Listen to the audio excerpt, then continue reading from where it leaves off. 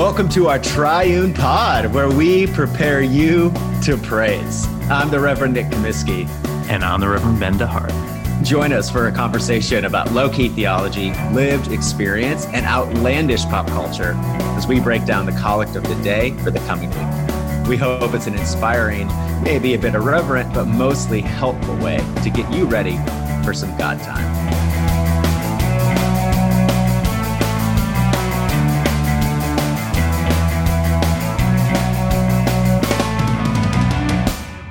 Merry Christmas. Happy New Year, DeHart. How are you? I'm all right, man. First one of 2021. I'm excited about a new year. All right. How was your Christmas? It was great, man. I hung out with my mom and dad. Pretty awesome. Yeah, that sounds Didn't get what sad. I wanted again. Just kidding. No, it was great. How about you? It was good. It was good. We had a great church services, a lot of church this time of the year. But yeah, it was very quiet. It was just Meg and I. We didn't have, we weren't around family or anything, COVID. No, just kidding. We just didn't want to travel. But we had a good one. I think the real question is, did you rage on New Year's Eve? I did not rage on New Year's Eve.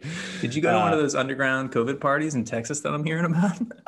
Is that a thing? If that probably is a thing. I am not invited to those types of gatherings. I don't know people that do stuff like that. There's part of me that for what that definitely appeals to me, but we did not. It was very lame, but I think after the Chiefs Super Bowl aftermath, we all think we're a big partier. So. Man, as long as we get that one seed and we kind of coast into the playoffs, maybe I'll rage if we win a second Super Bowl in a row. How about that? Which is the perfect transition to our collect about deification or sanctification. That's true. No, let's do a little unrelated bit on just what, I thought we could talk about, assuming 2021 by the second half, fourth quarter, whatever, gets a little bit back to normal. What's one thing you're looking forward to doing once things settle down a bit, Ben? I guess two things. One thing is probably what everybody wants to do. I want to travel again. I want to go to Europe. Actually, dear listeners, Nick and I had a plan to possibly go to Germany in 2020, and obviously that got scrapped. So yeah, maybe just forget that 2020 happened and go. But the other thing really is, I'm a single guy and I'm in New York City, and my boss and I have agreed to shut in place so that we don't give COVID to our parishioners, and we don't give COVID to each other. So I just can't wait to see other people again. Get back on Tinder, work my magic. How about you? Wow. I was wondering if you were going to go there, and you did. I think travel was a good one. I haven't been to New York since January 3rd. That was the last time I was there. We have that great picture of us that will probably be on the internet by the time this episode goes live. I really miss going to New York, hanging out with you, walking the streets, looking for these inelegant truths, to quote Titus Andronicus. No, I think I am really looking forward to music, man, seeing live shows. That's such a big part of my life. And there are a lot of tours that did not happen in 2020, new albums that came out, and I really want to see a few of those bands. So like Justin Bieber and Taylor Swift, folks. That's what oh my gosh. Not exactly. That's my tastes are as cliched as people who love Taylor Swift. It's just slightly indier, and therefore I can be more self-righteous about it, but I am just as predictable. So I have no ground on which to stand. Touché. The only thing I'll add to what you're saying, I'd really resonate with going to shows. It's been a long time, but I used to have MoviePass and AMC Pass. I haven't been to a movie in 9-10 months. And that was my life. I went to 2 a week, kind of obsessed. So I'm looking forward to that too. Yeah, 100%. HBO Max just doesn't cut it for me. I'm with Christopher Nolan on that. Yeah, dude. Tenet, one word. Okay, let's do the collect. This is for the second Sunday after Christmas Day. This year, that is January 3rd. And I'll pray it, and then Ben, you're going to tell us what the hell this means. Here we go. Oh God, who wonderfully created and yet more wonderfully restored the dignity of human nature, grant that we may share the divine life of him who humbled himself to share our humanity. Your Son, Jesus Christ, who lives and reigns with you in the unity of the Holy Spirit, one God, forever and ever. Amen. Amen. All right, folks. I think the big question is, what does it mean to share in the divine life of Jesus Christ? I think this is a question that's been debated for millennia. If you're from an Eastern Orthodox tradition, you've got your answers. If you're from the Protestant tradition, you've got yours. And I guess the big word here to introduce to our faithful listeners who really care about this is theosis or deification. And that essentially means kind of sharing in the divine life. Now, some of us, we might be familiar with terms like sanctification, but there is, my Eastern Orthodox friends maintain that there is a big difference between deification and sanctification. So Nick, do you understand the difference between these two? What do you make of that difference? Yeah, I could care less, if I'm being completely honest. You always use that trope, my Eastern Orthodox friends. Do you have any Eastern Orthodox friends? They're imaginary. They're in my mind, but yes. The interlocutors, yeah. Yeah, no. They've all become Episcopalian and they're jaded, but yeah. That's fair. Yeah, no. This is a chapter in the story of Christian theology that I have not read and I am not interested in, if I'm being completely honest. I do. Like, there are friends of mine who are really, these are real friends, not imaginary. Friends of mine who are really passionate about this. And I'm kind of reminded of, whenever I think of them, I think of, there's this famous theologian. Like passionate about like flying and shit? Like, what are they passionate about? They're passionate about like no to deification, yes to sanctification, or vice versa. And I'm thinking in particular about this Princeton Seminary theologian, Bruce McCormick, who literally has an article entitled Participation in Christ, yes. Deification, no. That's the title of the article. And I wish I would have said I read it in depth. I didn't. But I really think that the difference when you come to the end of the road is really semantics. Like, okay, we have these, famous early church theologians who say things like, the Son of God became man so that we might become God. That's Athanasius says that. Now, I think for we in the West, we're like, whoa. Like, that eliminates the creator-creature distinction. What do you mean we become God? Now, I don't think anybody in the East is saying that we actually like obtain the attributes of God Almighty. In their essence. And then we have, Irenaeus of Lyon says the glory of God is the human being fully alive. And I think that's kind of people in the West like a little bit more. It's about being truly human. But I think when you kind of sift through all of this, maybe there's a little bit more mystery in the Eastern way of thinking, like, wow, we partake of the divine nature or life. It seems to really be about like living and becoming like Jesus, becoming like God, which is what I want. I don't oftentimes live that way. I am enslaved to my self-medication. Many of us are, whether it's alcohol, drugs, porn, rom-coms, you name it. There's something wrong in us. And we want to be made well. And I think that that's what deification and sanctification are all about. We kind of touched on this. Nick did very well a couple of weeks ago about how, let's like kind of de-theologize morality. It's kind of really about like sanctification or deification really being about like kind of living well. It's for you. It's for your neighbor, of course, but it's for you. So do you take issue with that? Do you, what do you think, Nick? It's not that I take issue with that. And there are people, I use this phrase a lot, but there are people that are so much smarter than me that are really animated and understand these ideas better than I do. So I don't want to be dismissive or, petulantly polemical about those ideas. Where my head went when I went to this collect and was thinking about this collect was that line that God created and yet more wonderfully restored the dignity of human nature. And I don't know what in the mind of who, I don't know who wrote this collect.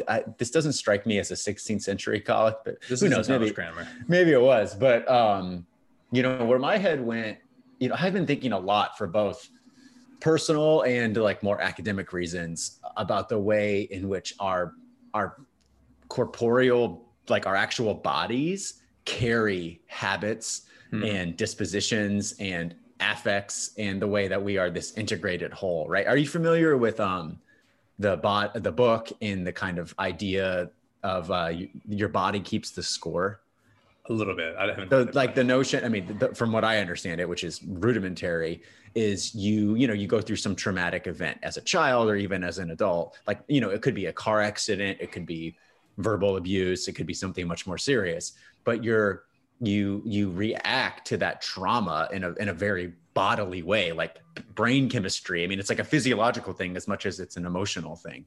And in order to kind of work through that trauma and be free of its debilitating effects, you almost have to like relearn in a bodily way how to react to adverse circumstances. And if you only try to do the kind of like soul thing, like immaterial thing, your body can be at war with what your brain is what you're trying to think about. Does that make sense? I'm not doing a very good job explaining this because I actually think I'm not a psychologist.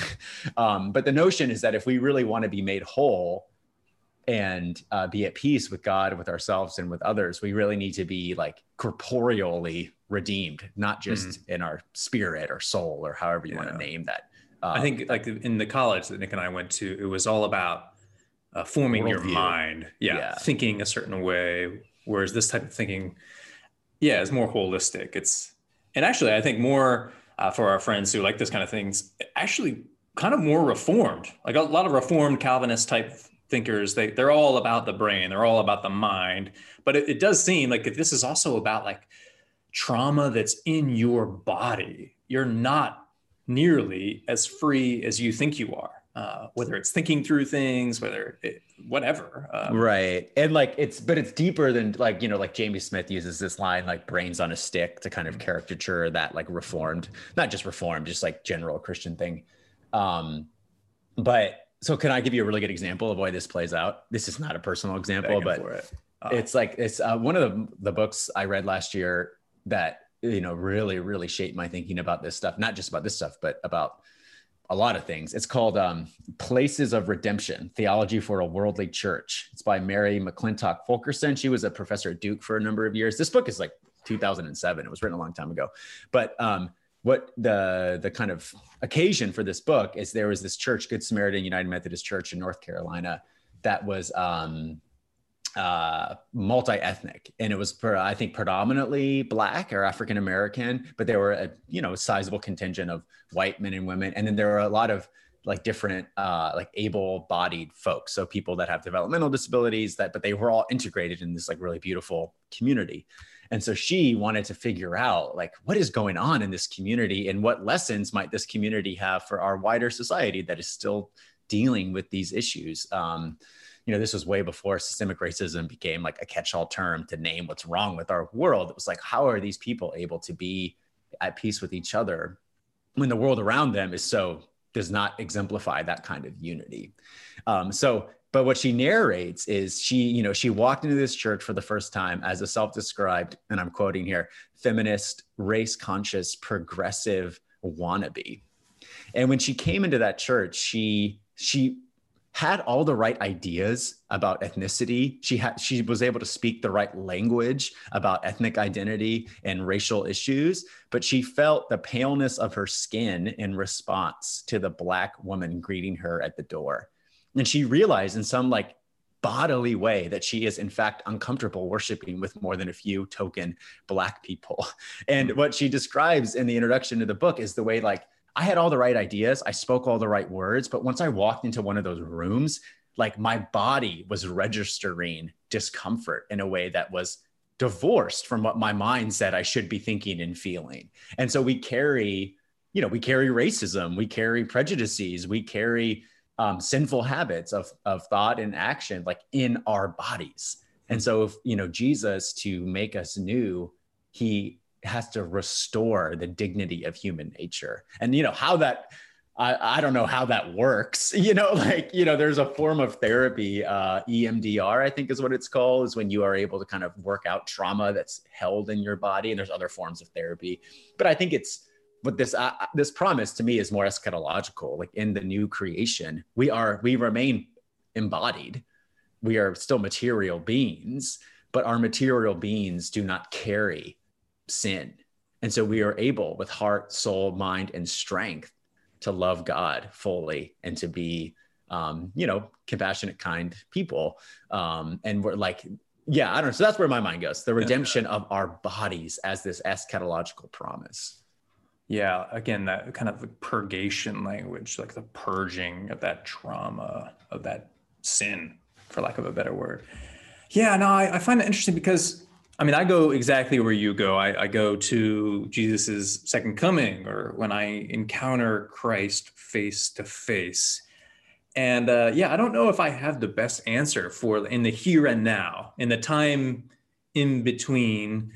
What does it mean to share in the divine life now? When I think of that, and when people talk about that, it does seem to kind of have that language of like, yeah, you're getting better and better, or let's put it in like one of the more reformed terms, like you're becoming new every single day. I don't know if there's, really that much difference between the two.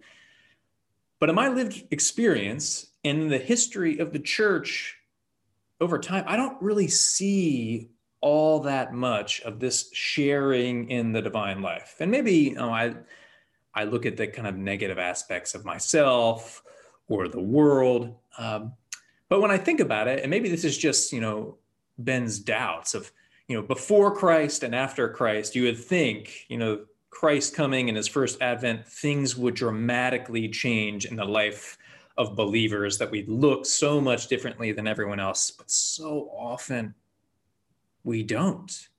And I don't want to take that away from those who've had, dramatic changes in their lives. And we've talked about in previous podcasts how you are the people who Nick and I look to, not necessarily to emulate, word for word, but you're an inspiration to us.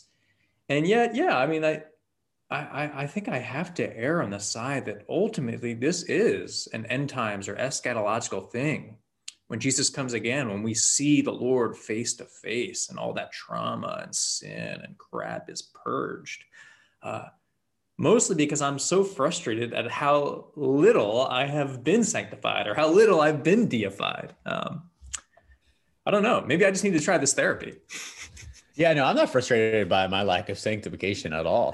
I think I'd have to really sit down and think about this, because what I want to say feels already inadequate. I can't come up with something better. I think what the incarnation shows us is that the site of our redemption is our whole person, right? And that Jesus became a human being for a reason. And so we can never divorce our bodily experience from our life with God.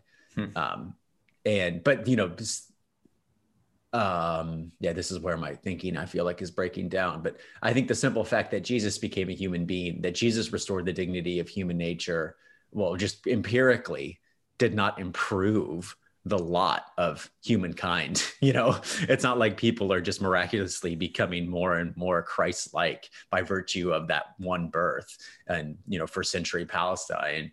I think the way that I appropriate Christ's divine life, appropriate might not be the right word, but is, and this is where my, Martin Luther's theology via Philip Carey has been so instrumental. It's sacramental, right? And it's like Jesus is given to us and the divine life is kind of given to us in the externality of the signs of baptism, of the word of God, the preaching of the word of God, Holy Communion. We take the cup, we take the bread, we're in the water, and there Christ is, acting upon us. But the way in which, I think that question though of, do the virtues or the kind of the new life that we acquire in Christ, are those things, do we grow in our Christ-likeness in a way that you can grow in your physical fitness by lifting weights? I think that's a really complicated question. I think the kind of answer that you hear in most preaching is yes, you can kind of bit by bit, step by step, become a more Christ-like person. I mean, in my experience, and maybe this is because, you know, all the good things about me are hidden from me for my own sake. I don't experience that. It's not like I can have this catalytic experience in the grace of God today that will somehow carry over into tomorrow. I do experience it as like, I think this is a very Luther idea, like kind of beginning again each day. It's never stable. It's never something that's inert or that's possessed by us, but it is there and it is available to us every single day. So yeah, I don't know where does that leave us in between the Advents? Yeah. That's what I have a not a good answer to. Yeah, no. And what does that mean in light of, you know, for some people not being able to take the sacrament for 10 months? My colleague, Jacob Smith, has kind of offhandedly said one day, people were talking to him about like, why are people acting up so much? Why are people not wearing masks? Why are people like rioting, you know, this and that? And he's like, what do you think is going to happen when people don't take the sacrament for 8 months? Yeah, man, that's a bold claim. I think that's kind of interesting. But I think about, for us listeners right now, especially for those of us who haven't been at church and haven't been able to take the sacrament, I have found that in reading and get ready to drink, because Nick said this is where your drinking game begins. But when I read Fleming Rutledge's sermons, in the process of reading it and after having kind of internalized it, I do feel renewed. And again, it's not all about your feeling, but I want to feel things too. But there is kind of that, again, that external word, whether it's, you know, the bread and the wine, the word of God, the preached word, in that place, am I sharing in the divine life? Maybe. I hope so. I think so. And yet I'm frustrated because, you know, an hour later, and I think I said this recently, I will be walking the streets of New York and I will view everyone I encounter as traffic in my way, or the people who ask for money as the biggest burden in my life. So yeah, it feels all very fleeting, and it feels all kind of like, this is my hope for the future, that there will be a day when I feel like that all the time, like right after I've read a sermon, right after I've taken the sacrament. And of course, like there are times we take the sacrament and we've just got to trust that the Holy Spirit is working on us, even when we don't feel it. But I like that. I like that of going after these things like beggars, because this is a taste of the divine life in the here and now that we will experience in its fullness when Jesus comes again. That's a great note to end on, Ben. Pray us out. All right. O God, who wonderfully created and yet more wonderfully restored the dignity of human nature, grant that we may share the divine life of him who humbled himself to share our humanity, your Son, Jesus Christ, who lives and reigns with you in the unity of the Holy Spirit, one God, forever and ever. Amen.